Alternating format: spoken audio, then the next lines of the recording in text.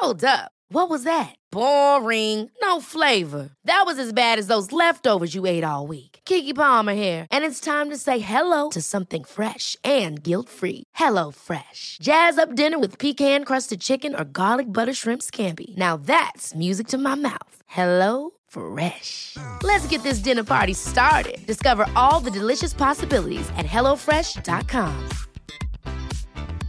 Jewelry isn't a gift you give just once. It's a way to remind your loved one of a beautiful moment every time they see it. Blue Nile can help you find the gift that says how you feel and says it beautifully, with expert guidance and a wide assortment of jewelry of the highest quality at the best price. Go to BlueNile.com and experience the convenience of shopping Blue Nile, the original online jeweler since 1999. That's BlueNile.com to find the perfect jewelry gift for any occasion. BlueNile.com. Burrow is a furniture company known for timeless design and thoughtful construction, and free shipping, and that extends to their outdoor collection. Their outdoor furniture is built to withstand the elements, featuring rust-proof stainless steel hardware, weather-ready teak, and quick-dry foam cushions. For Memorial Day, get 15% off your Burrow purchase at burrow.com/ACAST, and up to 25% off outdoor. That's up to 25% off outdoor furniture at burrow.com/ACAST. The information depicted in this podcast is purely for informational purposes only. Please consult your healthcare professional before making any changes to your lifestyle or routine.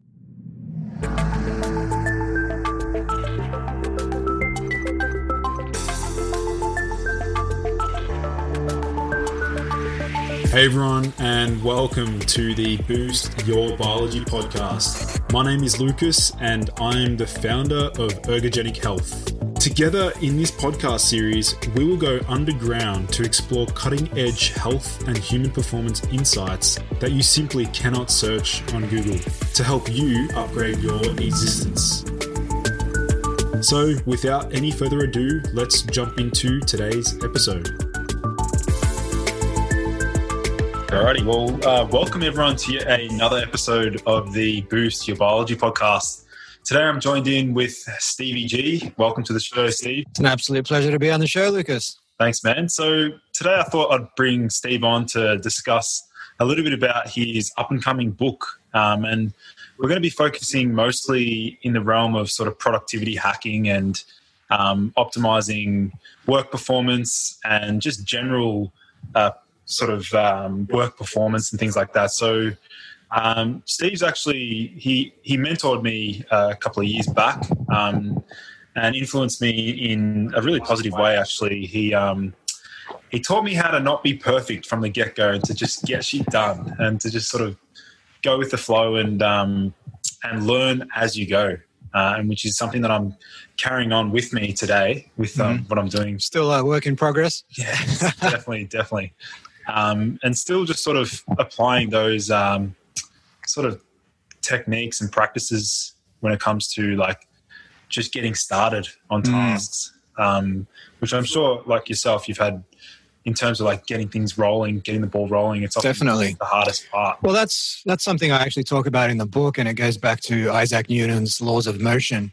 One of those laws is that an object in motion stays in motion until it is disturbed by an unbalanced force. So oftentimes when we sit down to our work, for example, if you're sitting down to write a 2,000-word article, like that can seem like such a Herculean thing that, oh man, like your brain just doesn't want to do that, because biologically, evolutionarily, we are wired to conserve energy. Like this goes back to running around the African savannah. You didn't know when you were going to eat. You had predators lurking. You needed to chase your prey. And so you would conserve energy for those moments of fight or flight. So when you sit down at your work in the morning, those evolutionary biases are still there. And so it's easy for us to, instead of starting on that 2,000-word article, jump onto LinkedIn, get onto Twitter, scroll through the gram and see what people are posting and just like and comment on things, because that's easy. It doesn't really require mental energy. But in order to get that wheel rolling, to leverage that law of motion, just commit to the smallest possible thing. So what's the smallest possible unit of actual work you can commit to? So if it's that 2,000-word piece, commit to 100 words. Doesn't need to be perfect, like you were saying. Like, don't expect perfect from day one, but just commit to 100 words. Once you get those 100 words down, the wheel's rolling. It's so much easier to keep going. You don't need to exert as much energy to keep that wheel rolling once it's already in motion. And so whatever that is, like, it doesn't need to be an article. It could be going to the gym. Like, a lot of people struggle with getting into the headspace to do that. But, rather than commuting to an hour-long workout and, 140 kilogram deadlift or whatever it is, commit to going for 10 minutes and just doing a few sets of, whatever, bench press or some, rudimentary thing like that.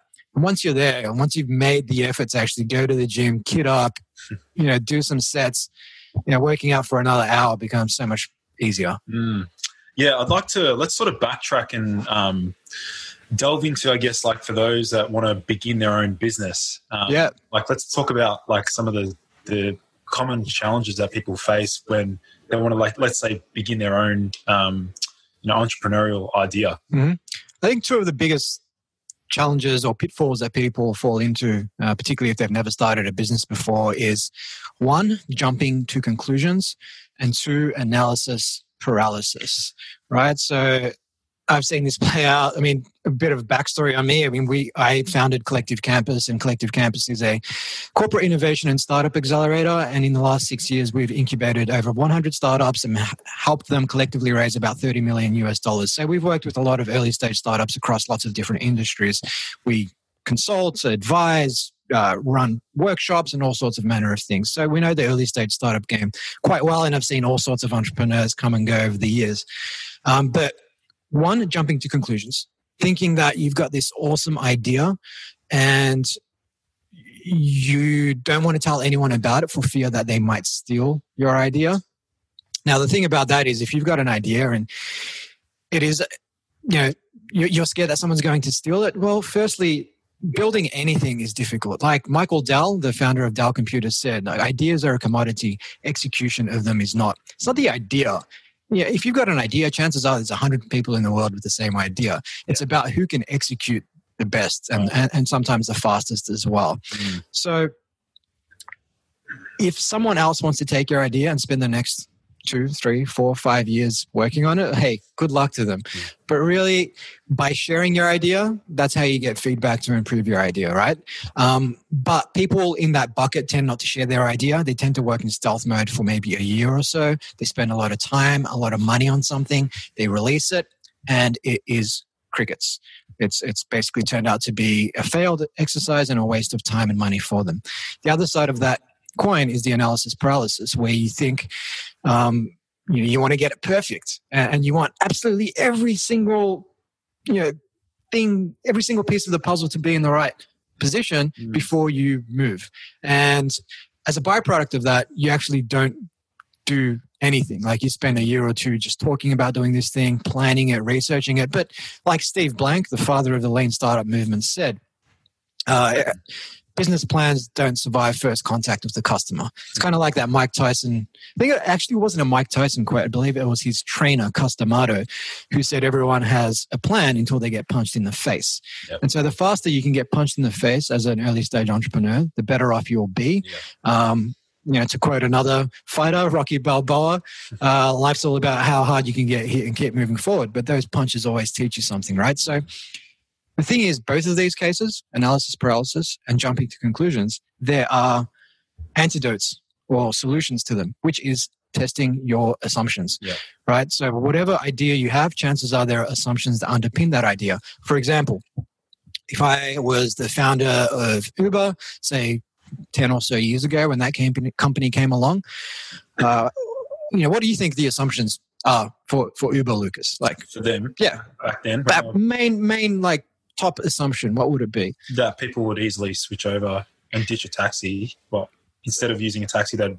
Yep. But what do you think their concerns might have been with private cars? Trust. Exactly. Yeah, trust. Exactly. So will people trust a private car, or as an owner of a private car, will I trust some random stranger jumping into my car? So that you've got to validate that first. Yeah. Now, you could jump to conclusions by building out the app, doing your marketing, onboarding drivers, and several $1 million later, you've got this product ready to go. You could end up in analysis paralysis and just write a 100-page business plan full of hocus pocus projections about what the market's going to do. Or you could go down to, say, a busy taxi rank on a Saturday night in Melbourne and offer people rides home for like $10 and provide them with some identification to make sure that, there is some sort of allaying of their security concerns and see what percentage of people in that taxi rank actually agree to do that. Now, that's a simple test, low cost, that you can do quickly to start validating or invalidating that assumption. So whatever it is, when you test your assumptions like a scientist would, it gives you more information with which to navigate the world so that you're not stuck in analysis paralysis, forever pontificating about what you should do, and you're not jumping to conclusions because the data is telling you that actually this isn't a good idea. Let's pull back and reassess where we're going. So let's say somebody does go through that process and they vet their idea and get it evaluated cheaply, like at low cost. What do you think is like the next step for them? Like how can they scale up or just progress that business idea? Sure. So, I mean, ultimately, like most things, there's no one size fits all, and it really depends on the nature of their idea.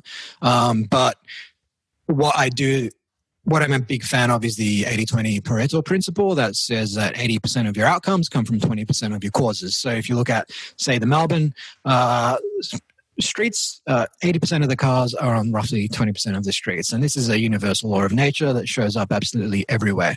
So if you have validated that people want to jump in a car with a private driver, who is more likely to use this, right? Like, what are the 20% of customers that are likely to jump into 80% of the rides? And it's going to be young, 18 to 25-year-old inner city types who go out at night and are open to new technology, right? So I would first start to target that particular demographic. So would they be early adopters? Exactly, early adopters. And early adopters tend to make up about 13% of your eventual market.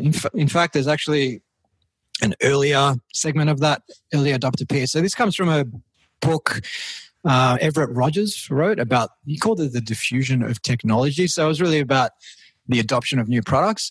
But early adopters are about 13.5% of the eventual market. But before that, you have about 2% of the eventual market who are innovators.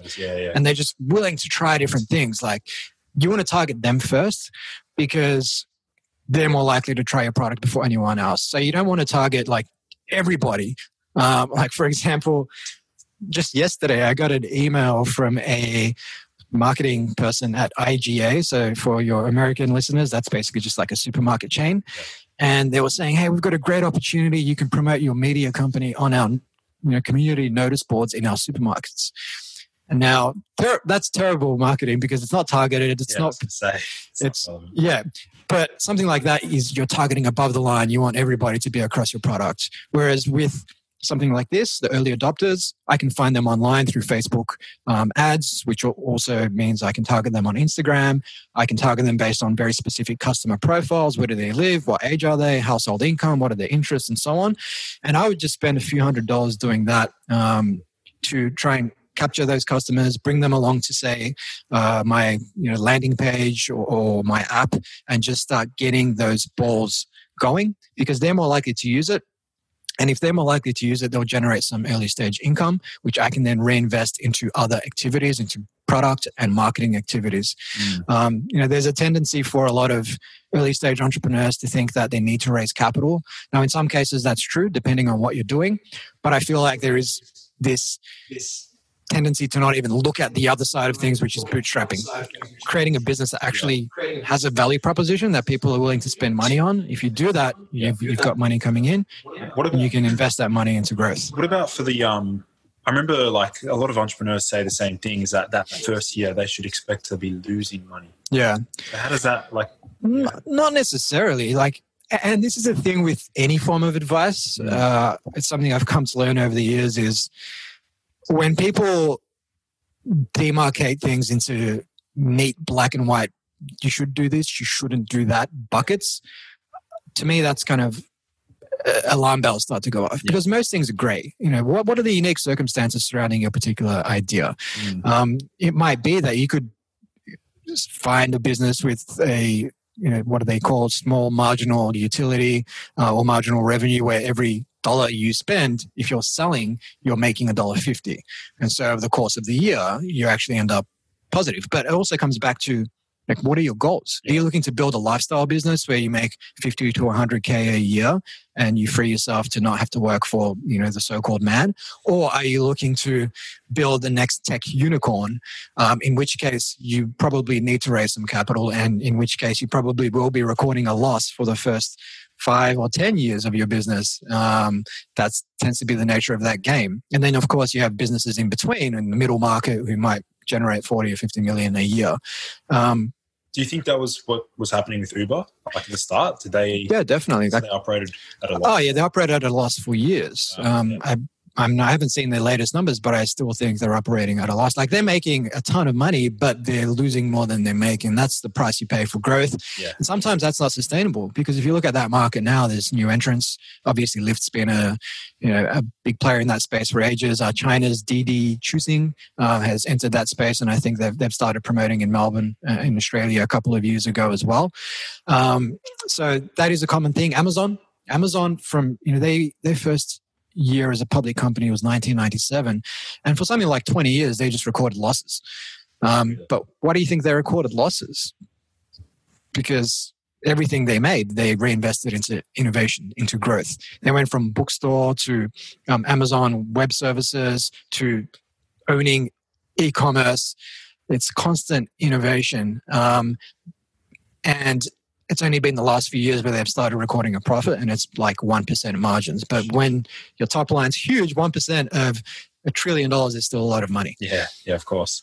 So what about, like, let's say somebody has, like, they've progressed through that business idea, and now they've bootstrapped the whole way. Now, I think the hardest part for a lot of entrepreneurs is knowing where to then pump that money back in. Like, where do they reallocate their resources and things like that? Yeah. So firstly, you need to define your objectives. So is it to double revenue? Secondly, you want to reflect on what's worked. So one thing I do with my team on a quarterly basis is I draw up a quadrant type thing. Do more, do less, start doing, stop doing. And I reflect on marketing channels, sales techniques, products we're selling, geographies we're targeting, industries we're targeting, people at these companies that we're targeting, like what's actually working and what's not. And then based on what you've put forward there, I'd say, well, what has been working? Maybe it's X marketing channel. Maybe it's these Facebook ads have been working really well. So why are we spending money on all these other advertising channels that aren't working? We should double down on this. So it really comes back to, what are your objectives? Reflecting on what's been working, but also as part of that quadrant, what should we start doing that we haven't been doing? Like, what are the new emerging things happening in this space? What are other companies doing in our industry or in other industries that perhaps we could be leveraging and borrowing from, and start, as I said earlier, testing those assumptions as to whether or not those things will help you get closer to where you're going. And, a big part of that equation is understanding what resources you have available, what people you have on the bus, what are their strengths, their skill sets, because, there may be a channel that perhaps isn't the best channel to explore in the world, but you've got someone on the bus who's just really great at that particular thing, and they'll make it work for your company. So it's reflecting on a number of different variables. Again, there's no black or white, yes or no answer. Of course. So let's sort of segment into, I guess, mindset. We're sort of delving heavily into the business side of things, but ultimately it comes back to mindset. Of course. So let's have a look at some of these, like, I guess, like productivity tips and things like that for those starting their own business or who just struggle to get motivated with work. Like, what are some productivity hacks that you can suggest? Yeah, of course. Well, there's a number of things, but one of the big ones goes back to Seneca, the Roman statesman and a philosopher from 2,000 years ago. He basically wrote a book called On the Shortness of Life.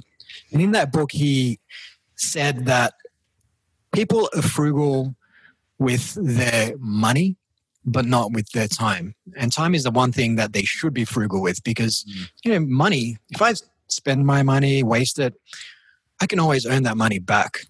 But time, when I've spent it, it's gone. It's the most precious commodity we have. And the quality of our life comes back to how we choose to invest our time. But so many entrepreneurs, and not just entrepreneurs, but people in the corporate world or people in general, they say yes to pretty much everything. Like that, they don't really value their time the way they should. And the thing is, when you say yes to something, while that might create some space for serendipity, more often than not, it just means that you're saying no to everything else, and that everything else includes your own priorities. So get good at identifying your objectives, where you want to go. And when opportunities arise, and the thing about opportunities is the more successful you become, the more opportunities come your way. So you need to get really good at differentiating between, is this something that's going to help me or hurt me? And get good at saying no. Man, if someone invites me to a 1 hour meeting and there's like a 1% chance this could be worth my time, and I get into the habit of saying yes, that's 1 hour of my time. Like, what do you value your time at? It's funny because in the corporate world, you see this all the time. If people stay back at work, right, from 5 p.m., is they say knock-off time, and they stay back till 8 p.m. because their manager's still around. And if you ask them, what's your hourly rate? They'll say, I wouldn't work for less than $200 an hour. But you're not getting paid for those extra 3 hours. No. So then I flip the script and I say, well, would you pay $600 to go home at 5 p.m.? No, I wouldn't. But you just said your time is worth $200 an hour. So it doesn't make sense. So people default to just not valuing their time as much as money. But money is a made-up construct. Like Daniel Reason, you'll pay $100 for your Blue Yeti microphone is because the person selling it is sharing this story around money, whereas time is a real thing that we should be valuing a hell of a lot more. So that's one of the big productivity tips. But to make it more interesting, perhaps you can tell me what you struggle with when it comes to productivity. And I know you probably don't struggle anywhere near as the typical person, because I know you live around the corner, and every time I walk past Lucas's place, like if I'm going for a jog or something, he's out the front on his walking treadmill, working on his Instagram post with his shirt off, getting some sun, and then he'll stop occasionally and do some reps of his bicep curls. That's why he's so ripped on those IG posts. But I know we all have our struggles, including me. Because I wrote a book doesn't mean I'm perfect when it comes to productivity. We all have our challenges. What's one of yours? As I'd love to unpack that. Yeah. So actually right now, the biggest struggle for me is knowing how to outsource. Mm-hmm. Because I'm sure it's like you have so much pride in what you do, and you've got your own ways of doing things. But it's, for me, to struggle to know how and what to outsource. Like, how do I, because I can't be doing everything all at once. Right now I'm wearing a million hats. Yep. I'm doing podcasting, YouTube videos, like IG posts, responding to DMs, consulting, like a lot all at once. Mm-hmm. So for me, I'm just like, right, this is not sustainable, because ultimately I'm going to just get burnt out. Yeah. I'm fully aware of that. People have told me about it. So I'm just sort of thinking, like, how do I, if I were to clone myself, like, what would that other person be doing? And so for me, that's probably the hardest thing, is like letting go of that thinking that you can do it all, and outsourcing. It's a good question. Firstly, I'd say if you were to clone yourself, that's a different question. Because if you were to clone yourself, that other person will be working on high-value activities. Right. Now, where you want to start with outsourcing is, what are the low-value activities you find yourself doing? Like, what's process-oriented, step-by-step, algorithmic that you could codify and give to someone else? So that could be like administrative stuff. It could be just, scheduling things to get posted onto Insta. Like, you're creating the posts. Yeah. That's where you apply your cognition. Right. But in terms of the actual posting to Instagram, scheduling something, like, that's algorithmic, process-oriented. You can get that to someone else. Yeah. So the question really comes back to, what do you value your time at? And if you value your time at $100 an hour, but you're spending all your time on these so-called $10 an hour tasks, which someone on Upwork or freelancer.com can do for you, then every hour you're spending on that work, that $10 an hour task, is effectively costing you $90, plus compounding over time. Not only that, but working on those low-value tasks is not very fulfilling, rewarding, motivating. And the more time you spend that, the more you start hating your work. So if you want to play the long game on something, entrepreneurship, building your social media profile, whatever the case is, you've got to make it enjoyable by doing away with the stuff that you don't enjoy and focusing on the stuff you do enjoy, which incidentally you're also good at. Because then over time, like, the compounding effect of that is absolutely huge. So I would look at low value tasks. I would also look at tasks where there's no significant risk to your business. Like if they don't do it well, like what happens? Like you can just pull the plug. That is where I would start. So I've got a pretty comprehensive guide on this stuff in the book as well that people can check out. But and as I said, you can find these people on Upwork, freelancer.com. I've been using freelancers to help me with all manner of tasks: content creation, content distribution, finding podcast guests, scheduling those interviews. You name it, I've used them, and generally tend not to pay more than $10 an hour for the privilege. And sometimes people think, oh, well, I've got these tasks, but it only takes me like 5 minutes a day, 5 times a day. But if you extrapolate that out over the course of the year, it can end up costing someone like 15 work days. Like where else could you be spending those 15 work days? And it could be in your work, or it could be that you just end up living more life, going for a skate or a surf or whatever you enjoy to do. So what about, so it's one thing that I find myself doing quite a lot, and it feels good to be juggling like multiple tasks at once. Like, when you're multitasking, you're able to you're responding to messages, you're doing this, it genuinely feels like you're a boss. Like, 'cause you feel like you're just juggling like so many things all at once. So, and I know you're a huge believer on like singular, like focusing on one activity at a time. But do you want to talk about like maybe task switching? 100%.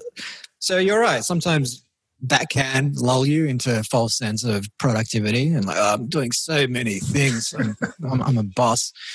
Sometimes there is perhaps a chemical release that comes with that. And we're talking about this the other week with ideas. And I think you messaged me saying, man, I just came up with the best idea. And I think I responded saying, sometimes our ideas are a reflection, our judgment of those ideas is a reflection of how we feel in that moment. So you think you come up with this great idea and the dopamine or whatever as it gets released, and you project the quality of the idea on it without having done any testing. Yeah. And like, do you remember the state I was in leading up to that? I mentioned that like some of my best ideas come when I'm the most irritable. Yeah. Like, what's that all about? Like why? And when I'm really frustrated and like I feel, it's when I have that really strong feeling of not feeling good enough. Yeah. That's when my best ideas. It's interesting that there's, I guess, 2 ways to look at that. So one is, philosophy, for example. A lot of people turn to philosophy or meditation or whatever when they've gone through significant hardship. You start asking the questions. So if you're irritated about whatever, you're either going to just cave or you're going to look for solutions. The best way to get out of a hole is to start digging. Yeah. So perhaps that has something to do with it. The other side of that ideation coin is when people feel calm, when there's absolutely nothing going on, that's when ideas come to them, when they're going for a walk, right? Because when you go for a walk, your brain sees that as a moment of fight or flight. It goes back to evolution again, and it releases BDNF, right? Yeah. And that can help you focus, and it can help unlock insights. The other aspect of that is also when you have a lot of different disjointed insights and you go to sleep, your sleep acts as a mechanism to make connections between those disparate insights, and that's the essence of creativity, and that's where ideas come from. So there's a lot of stuff in that with ideation, but to take it back to task switching. So the thing about multitasking is it's a myth. It's a task switch. And every time you task switch, actually take it even further, you've discussed the flow state on your program before, right? So Mihaly Csikszentmihalyi coined the term 4 decades ago. We're up to 5 times more productive in the flow state. Not only are we more productive, it's super rewarding. You end up feeling great and buzzing afterwards. But when you task switch, when you're interrupted, whether it's a notification on your phone, something popping up on your screen, someone tapping you on the shoulder, a phone call, your own internal triggers forcing you to check it, Instagram, we pay with a cognitive switching penalty. And studies on this, Advanced Brain Monitoring did a study on this, which found that it can take us up to 23 minutes to get back in the zone after we switch. So if we're switching every 5 minutes, every 10 minutes a day, but the time to get back in the zone is up to 23 minutes, then chances are people aren't spending too much time in the flow state, which is the optimal state of human performance, really. So cultivating the ability to focus on one thing at a time, doing away with all the browser windows, putting your phone aside, that is difficult initially because it's not comfortable because we're forcing our brains to actually think, to expand cognition. It's a departure from the let's pick the low-hanging fruit and conserve energy. But the more you get into the habit of doing that, the easier it becomes. And again, this goes back to momentum. Just when you sit down to your work, start with the smallest possible unit of high-value work. Commit to that. Do away with distractions and anything that's going to get you out of flow. And just start with half an hour. Half an hour will become 1 hour. And nowadays, when I sit down to work in the morning, I'm usually like 2 hours at least of just deep work. And then take a break and move on to something else, which flies in the face of some of the Pomodoro technique stuff you read about, 20 minutes. And if I'm in flow, I'm in there for at least an hour and sometimes 2. I'm not going to stop 20 minutes in because that's going to ruin my flow. And then it could take me another 20 minutes just to get back into it. So, yeah. Apart from the feeling irritable, there is another time when I do feel like the ideas just pop out of my head or like I get ideas. Actually, when I'm doing the dishes. Oh, yeah. Washing the dishes. Like, it doesn't make... It's like every single time I turn the tap on. Well, what sort of headspace are you in, though, when you're washing the dishes? I feel like when I'm in that space, I'm just like... I'm not... I don't know what it is. I'm just not aware of anything else. I'm just like on autopilot. Like just scrubbing, just like... And then just... I get all these ideas. I don't know what it is. I guess it's just a very low cognition task. But you're still kind of focused on something, but perhaps it takes the focus away from other things and the monkey mind to a certain degree, and it just opens up those neural pathways so you can come up with those ideas. I don't know, maybe. In theory, I thought it would have been the chemicals from the. Of course, you thought it was the chemicals. Inhaling because you got the vapor. What fresh. Morning fresh. But look, fresh here is the new tropic. This is Mr. Ergogenic Healthier. So I assume you went further and looked at what the chemical might actually be. So enlighten our audience. There was one, but they don't have any like human research on what it does. But I'm sure in some way it's probably an excitotoxin. Okay. So a lot of these chemicals that we find in the environment, like these pollutants things, they can actually stimulate glutamate because they're excitatory. And that's part of the reason why it causes neuronal cell death. Because they're excitatory. When you get that excitatory signal, maybe that's what's triggering the ideas. I don't know. Has there been any studies performed on this or on dishwashing and or on those particular chemicals and the impact on? They do studies on like in rats and things like that. To analyze like the neurotoxic effects of chemicals and stuff. But no, it's really interesting. Just somehow, like when I do the dishes, like I just get ideas, and they're really good ideas. I have to Are they good ideas? Because I'd say 99% of my good ideas haven't been good ideas after I've gone out and tested them. Well, majority of mine, I mean, I just put on like I've got a whole Excel sheet with a list of post ideas on Instagram, and I put it there. I've got like 1,900 ideas, post ideas. But no, it's weird how that sort of happens in that environment. Not even if I'm like meditating, it won't happen. It's interesting. Like I tend to write my articles when I go for walks. Like in my head, I'll just write them. I'll just let the ideas come to me. And then when I'm done with my walk, I'll just jot down as many of the things that I can remember. And that will form the skeleton for an article.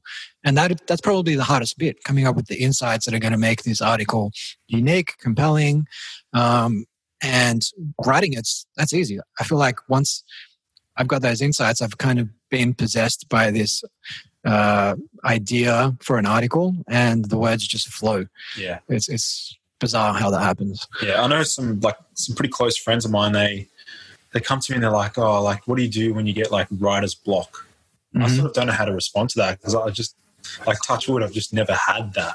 You're probably the same, like writer's block. Like, what would you? The only times I've felt writer's block is when I was writing about something I didn't feel prepared to write about. Like I didn't have enough information. Yeah. Maybe I wasn't inspired enough to write about it. It wasn't really something I felt strongly enough about.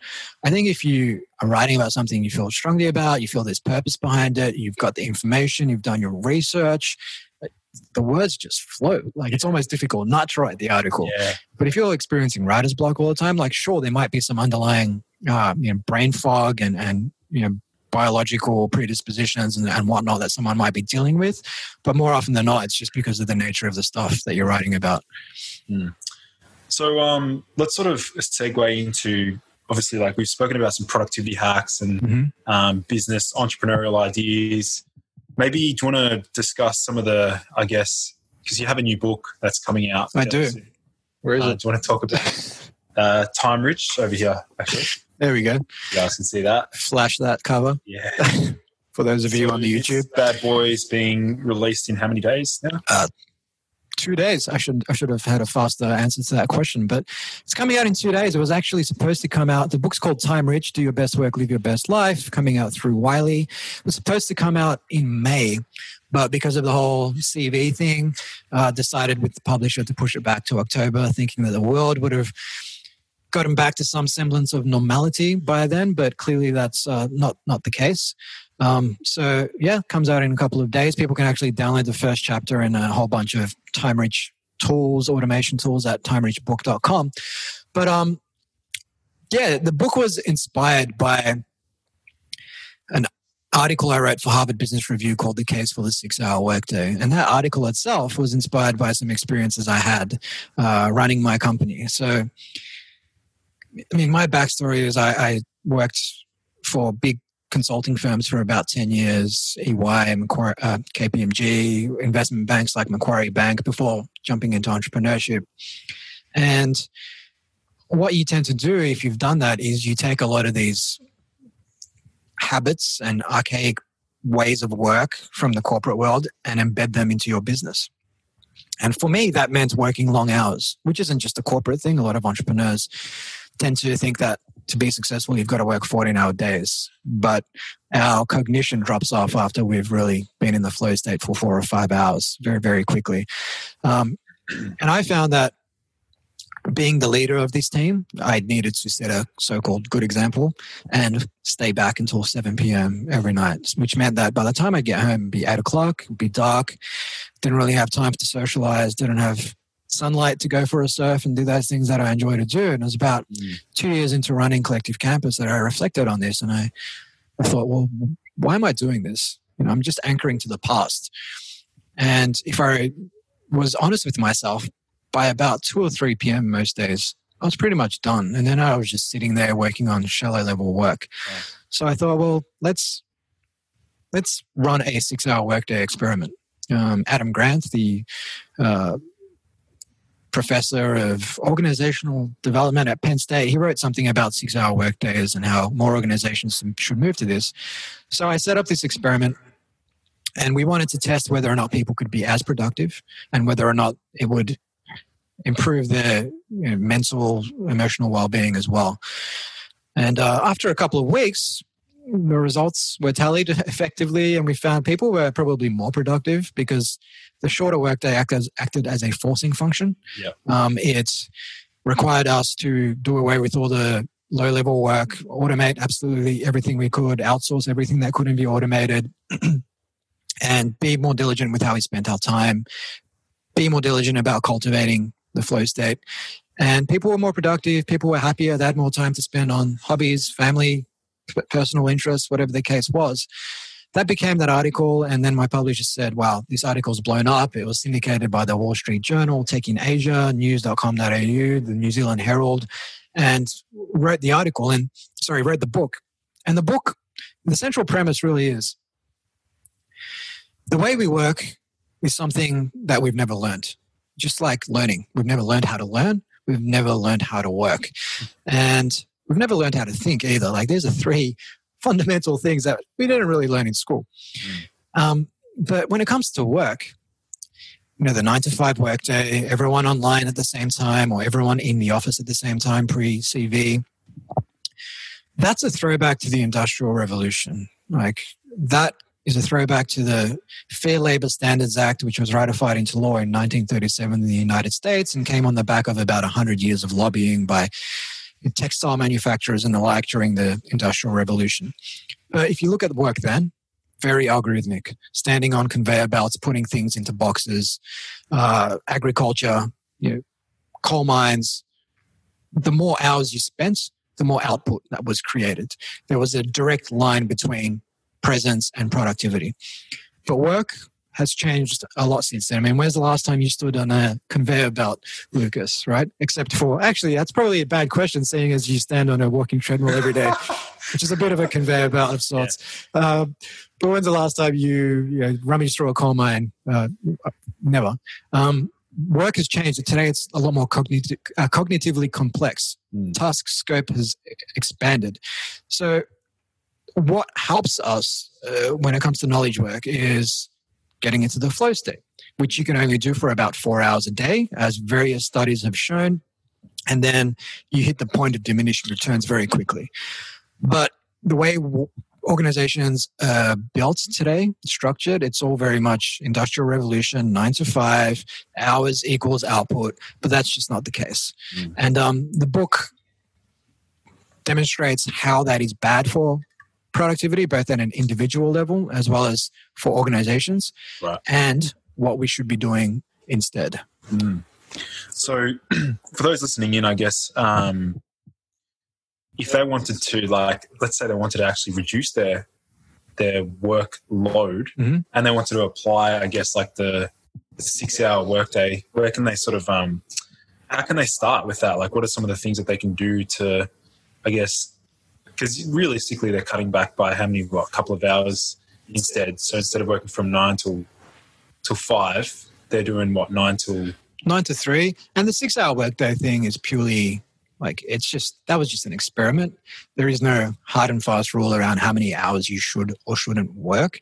It really comes down to your personal predispositions. And again, like, it wouldn't necessarily be 9 to 3 for everyone, because different people have different chronotypes. Like something like 50% of the population across men and women are actually night owls, and they're more productive 10 hours after waking up. Getting them to the office or getting them to a Zoom call by 9 a.m. actually results in a form of social jet lag and can result in anxiety and depression in the long run, because you're not really giving people the ability to sleep their preferred sleeping hours. They're probably not sleeping as well as they should, and that obviously has all sorts of deleterious downstream effects on people's cognition, mental well-being, and everything else. That's a totally different conversation. But yeah, when it comes to shortening down your day, I mean, just the first thing you can do is reflect on how you're spending your time. And the simple thing is, what's process oriented? Let's automate that or outsource that. Like, that's probably going to get you a lot more time back straight away. Second thing, what am I saying yes to? All these meeting requests. Example of that, Dominic Price from Atlassian, I believe he's their head evangelist, I think is his title. Don't quote me on that. He's come up with this concept called boomerangs or sticks.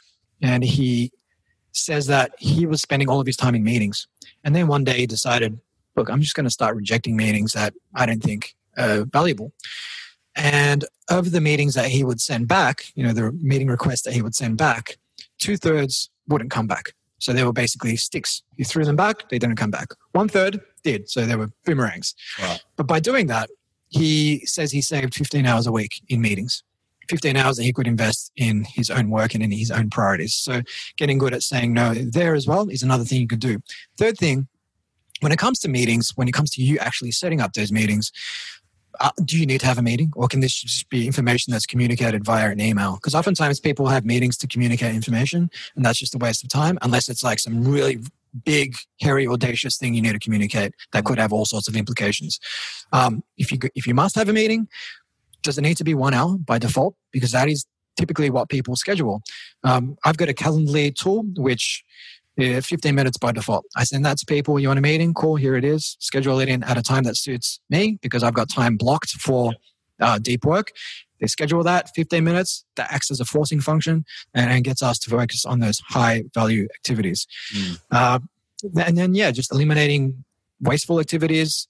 And that's a big part of it. And the other part of it would be a lot of the stuff that you talk about, which is how do you hack your biology so that you can get into the flow state, you can operate at a higher level. And if you can do that, you don't need to sit at your desk for 12 hours. You could probably get the same outcome in 3. Exactly. And that's where I think to have that mindset, that's where we need to sort of live that sort of lifestyle that sort of creates that environment to have that discipline, to create that motivation, because that really comes back to Dan Henry, this guy who works underneath Jordan Belfort, he spoke about like how most entrepreneurs fail because they don't get their sleep, their diet, their stress managed, all of those things. They affect our mindset. Mm-hmm. You can hijack that state. You really can if you do the fundamentals right. And you use nootropics and you get your sleep on point.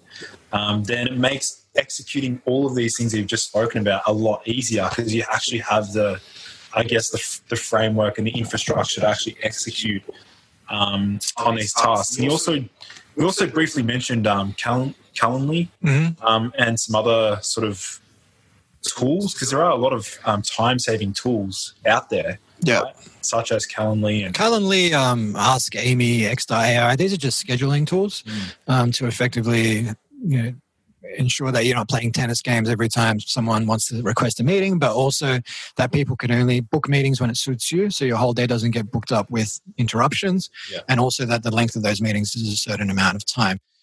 Now, there's other tools you can use nowadays, like Zapier, for example, or IFTTT, which stands for if this, then that, which basically helps you create your own little scripts to move information and data from one place to another rather than doing that manually. And that could be applied to all sorts of things. These tools are relatively inexpensive, relatively easy to learn. We did that. We've applied these tools to things like proposal development. So we used WebMerge and Airtable, and probably cost us about $1,000. And we hacked together this proposal tool. So every time a company comes to us and says, hey, we want a design thinking workshop, typically you'd need to then put together, say, a PowerPoint proposal, 10, 15 pages. Here's what it will entail. Here's our case studies. Here's how much it will cost, et cetera, et cetera. So our tool empowers us to just add the company name and logo, select the workshop, put in some pricing, and it will spit out a proposal in under 5 minutes. And we've pretty much got our proposal. Whereas typically it would take us maybe an hour to put that together, to find previous examples and everything else that comes with that. So by hacking that together, not only can we save untold amounts of hours over the course of the year, but then if I have a remote salesperson jumping on, I'm like, here's the tool. And they can just put together their own proposals to send out the door. So it helps us with onboarding and scale as well. So WebMerge, Airtable, if this, then that, and Zapier are 4 awesome tools to help you get more time back. Other component of that is distractions and not making sure you're not distracted. So if you're one of these people who has very little self-control, you could download apps like Blocksite or Freedom app and block certain apps for certain periods of the day. And that can help, because then you'll find yourself clicking into Twitter and then it will say, oh, app disabled. You're like, oh yeah, I shouldn't be doing that. And you go back to what you were supposed to be doing. And then over time, you train yourself to not, involuntarily almost reach for your phone and check Instagram. Yeah, that's like some of those tools you mentioned, the Zapier, the Calendly, they're things I've integrated in the last probably 6 months personally. I've had some help with some IT friends to sort of set it up. It's that initial setup that's sort of time consuming, but then the net result really is that it saves you time in the long run. That's what we're trying to do. Building businesses, being 100%. But that's like anything. And that's something a lot of people I've worked with say, when I ask entrepreneurs, I'm like, hey, are you automating anything? Are you outsourcing anything? It's like, oh, I haven't got time to set that up, which is kind of ironic because if you did set it up, it would repay itself orders of magnitude times over time. Exactly. It's like investing. Like if you want to invest in a company, of course you need to spend money up front to buy those shares or whatever it is. But then over a period of X number of years, hopefully if you've made the right choice, that will repay itself 10 times, 20 times, 50 times over.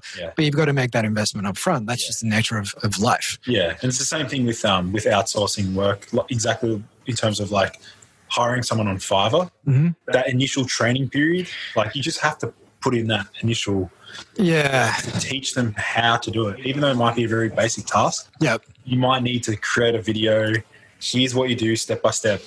And then once I get the hang of it, then you can really it's just free flowing from there. That's a great point. And that's one of the reasons a lot of companies who have tried outsourcing end up insourcing. They're like, oh, it doesn't work for us. It's because they haven't been explicit with their instructions. Like, you can't leave anything to chance with these things. So record a video, put together a step-by-step document with screenshots and speech bubbles and everything else. Make sure there are no stones unturned, and still give them a bit of leeway to stuff up a few times. Provide them with that coaching. And that all sounds like a lot of work.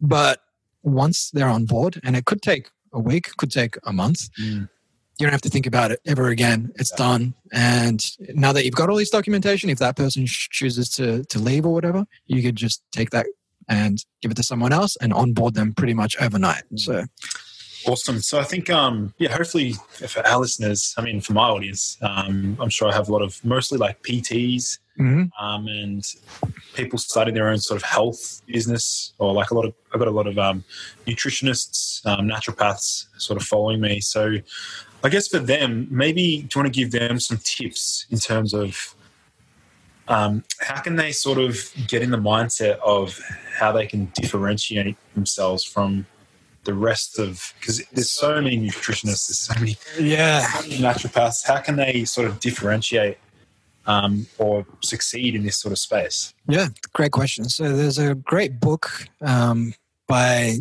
Chan Kim, I believe it is, called Blue Ocean Strategy.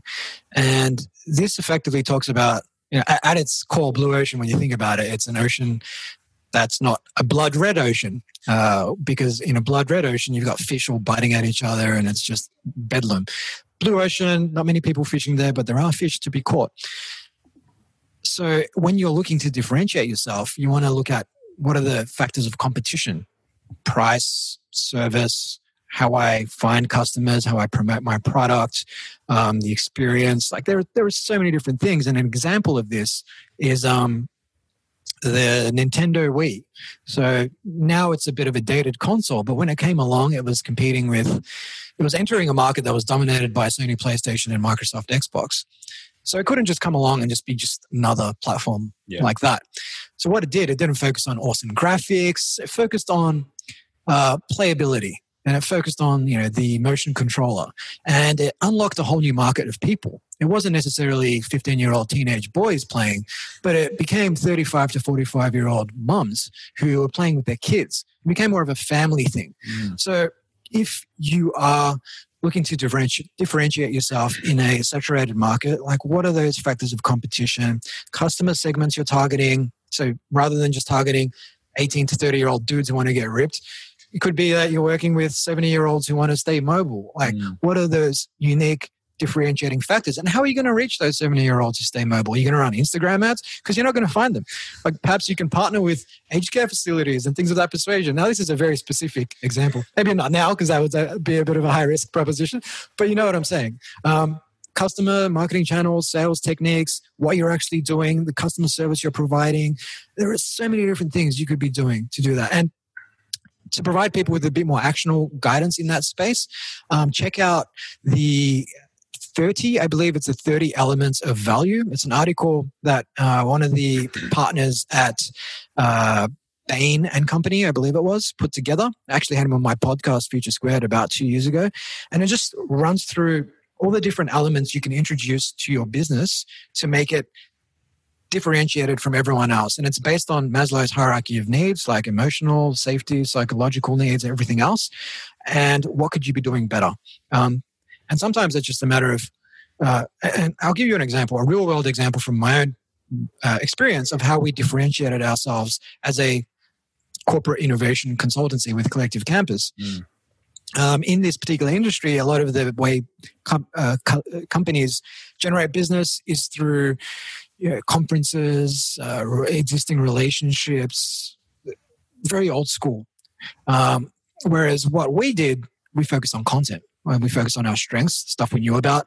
We just published like 300 blog posts, 25 ebooks, 300 podcast episodes. On your site? Or on our site over a period of over a period of like 2-3 years. But that content generated, or still generates to this day, about 400 to 500 inbound leads a month. People come to us because they're looking for answers. But then that download obviously triggers an email, a notification with the phone number, and they're from Sony. Let's give them a call. Just noticed you downloaded our ebook on the lean startup and wanted to have a conversation. That you might not get the sale straight away, but you're building a relationship. And then over time, that differentiates you. And over time, we start ranking for all sorts of requests. Corporate innovation consulting, corporate innovation training. We're number one in Australia. We're number one in a number of Asian countries for those terms. So how can you differentiate yourself? Another big thing we did with the content, we created about 20 geo-targeted pages for all of our services. So we've got about 10 services on our webpage, but we created pages for Los Angeles, New York, Dubai, London, Sydney, Singapore, Shanghai, where the imagery on these pages for these services and the copy was totally unique across all these pages. It would be very local centric. So we would refer to things in their local area. Like in the New York page, we crack a few jokes. We talk about wise guys and things of that persuasion. And that helps us rank in those places. So if I'm in New York, I'm searching for corporate innovation training. We're going to pop up on page 1. That's organic, it's free, and it helps us generate traffic. We're not paying for that. And as a small consultancy, it means we can keep our cost base low. We haven't got the money to spend on big above the line advertising. And that's helped us be a 7-figure business now for a number of years with a very small team and a very small budget. Yeah, one thing you sort of touched on is the different ways to compete in a marketplace. You sort of said cost, quality. The one that I really want to focus on is speed. That's one thing that you've taught me. And I think you've really helped me with my own business is doing things quick, like getting things done quick. And that's one thing that I think, it comes back to that analysis paralysis, trying to get things perfect, but just do things at a quick pace. And like you get the results and then you refine and then adapt and then you build upon that. So I think like personally, one thing that I'm focusing on a lot and even trying to expand on that is like speed. Like even the last few months, I think that like just the pace at which I do things now, like the quality hasn't dropped off because then there's that sort of trade-off between quality versus speed. But I think I have shifted more towards like focusing on doing things quick.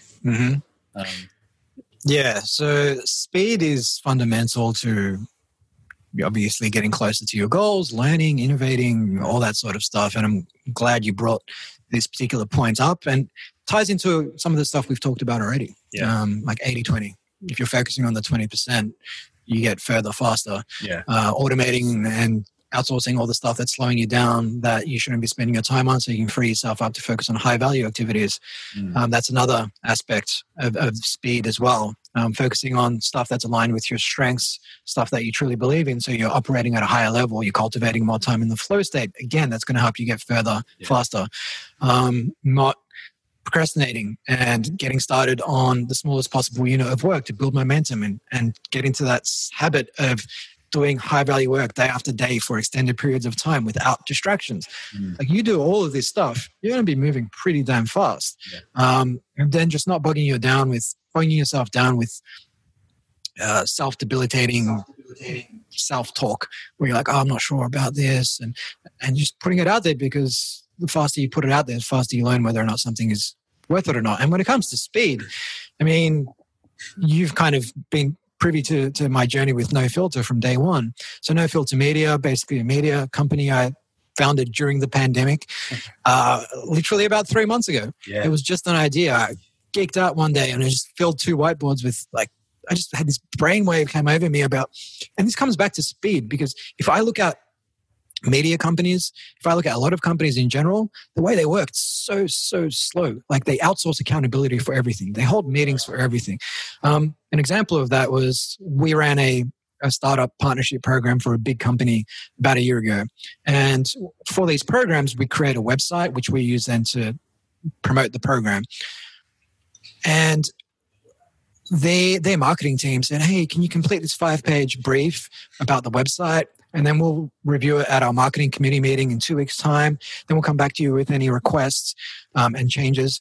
And I was like, this is not going to work for us. And this is a team of like 8 people operating at that pace. So I just told Charity, my designer, like, can you smash out our website in like the next hour for this program? She did. I sent it to them. They're like, oh, yeah, this will do.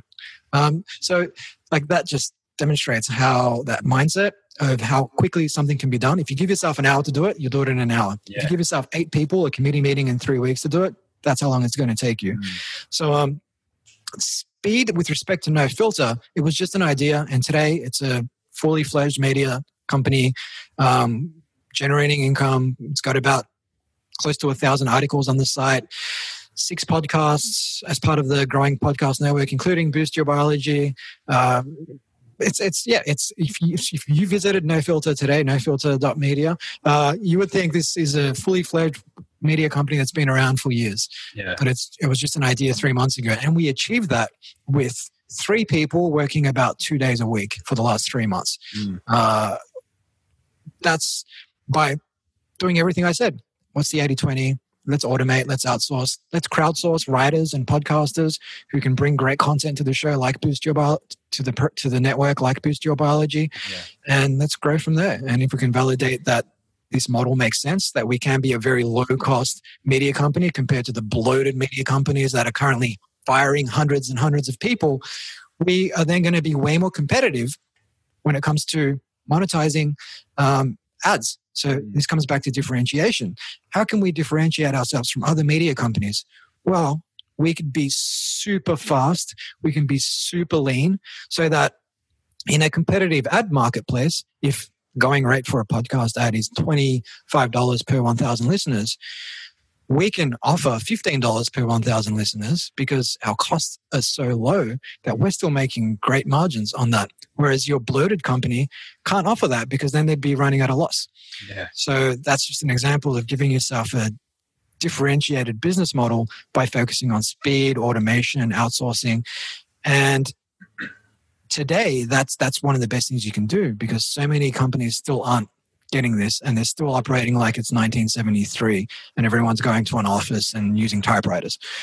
So whatever business you're running, get on board this sort of stuff because it's going to give you a serious competitive advantage over everyone else. For sure. You know, when you first reached out and said you started that No Filter company, really that was the trigger for me to actually get my podcast up and running. And since that day, I think we agreed that I'd try to do like maybe 1 a week. And since then, I've literally been smashing out like 3 to 4 a week, and I'm over excelling as per usual. Like, of course, always setting the bar even higher. But yeah, just like credit to you for that because really, I literally went to Bunnings, bought like an easel, like an art stand. Yeah, had like a backdrop. I'm like, because the only thing that was stopping me from starting was like, oh, I don't have a good enough setup.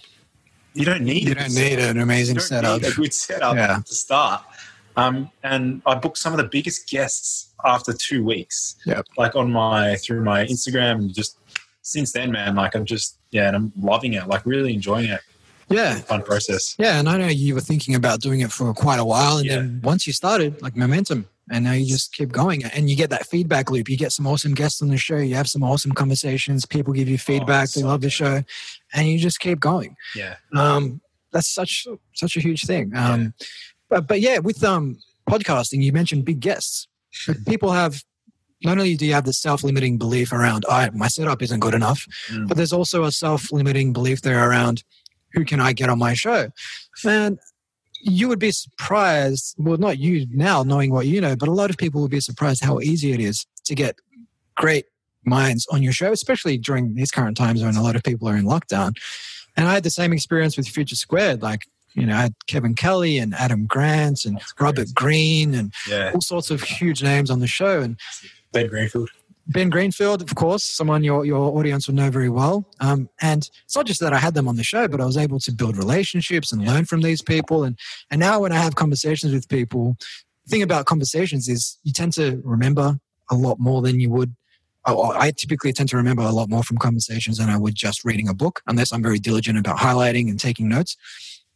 So now when I have a conversation, I can like talk to anyone about almost anything because I've spoken with people from across these disparate fields that I can talk about, neuroscience and biohacking and, management and technology and AI and all sorts of stuff, and actually sound somewhat smart as well, which is great. So Steve, where can, we'll sort of wrap it up there. Where can people obviously find your work? I know you've got IG, but even Collective Campus, like where can they find more of your work? Yeah. Tune in. Sure. So my main hang online would have to be steveglaveski.com. People can find links to all of my businesses there, all of my books, podcasts, you name it, blogs, and so on. But in terms of the book, if people are interested, they can head over to timereachbook.com.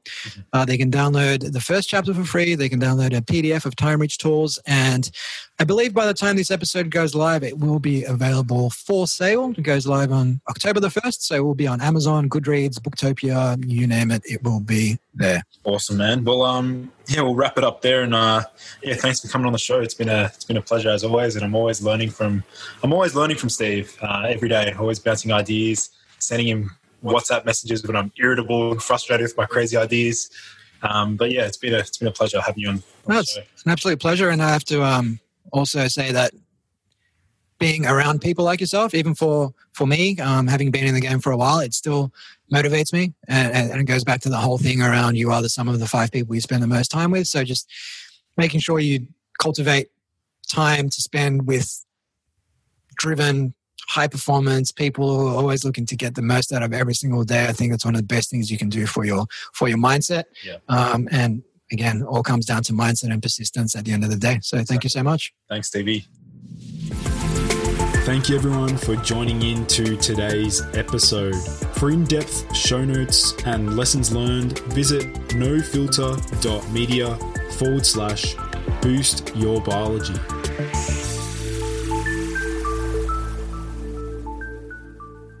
This has been a No Filter Media production. Say what you want.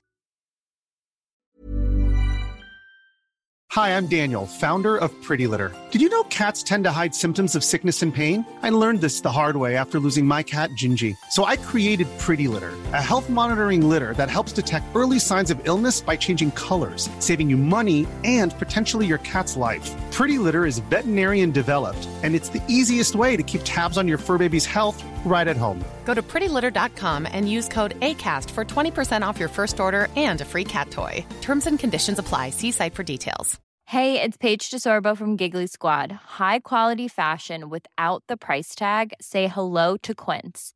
I'm snagging high-end essentials like cozy cashmere sweaters, sleek leather jackets, fine jewelry, and so much more. With Quince being 50 to 80% less than similar brands.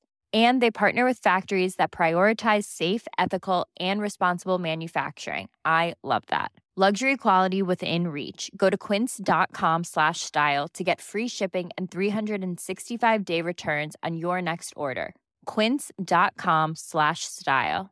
Mom deserves the best, and there's no better place to shop for Mother's Day than Whole Foods Market. They're your destination for unbeatable savings, from premium gifts to show-stopping flowers and irresistible desserts. Start by saving 33% with Prime on all body care and candles. Then get a 15-stem bunch of tulips for just $9.99 each with Prime. Round out Mom's menu with festive rosé, irresistible berry chantilly cake, and more special treats. Come celebrate Mother's Day at Whole Foods Market.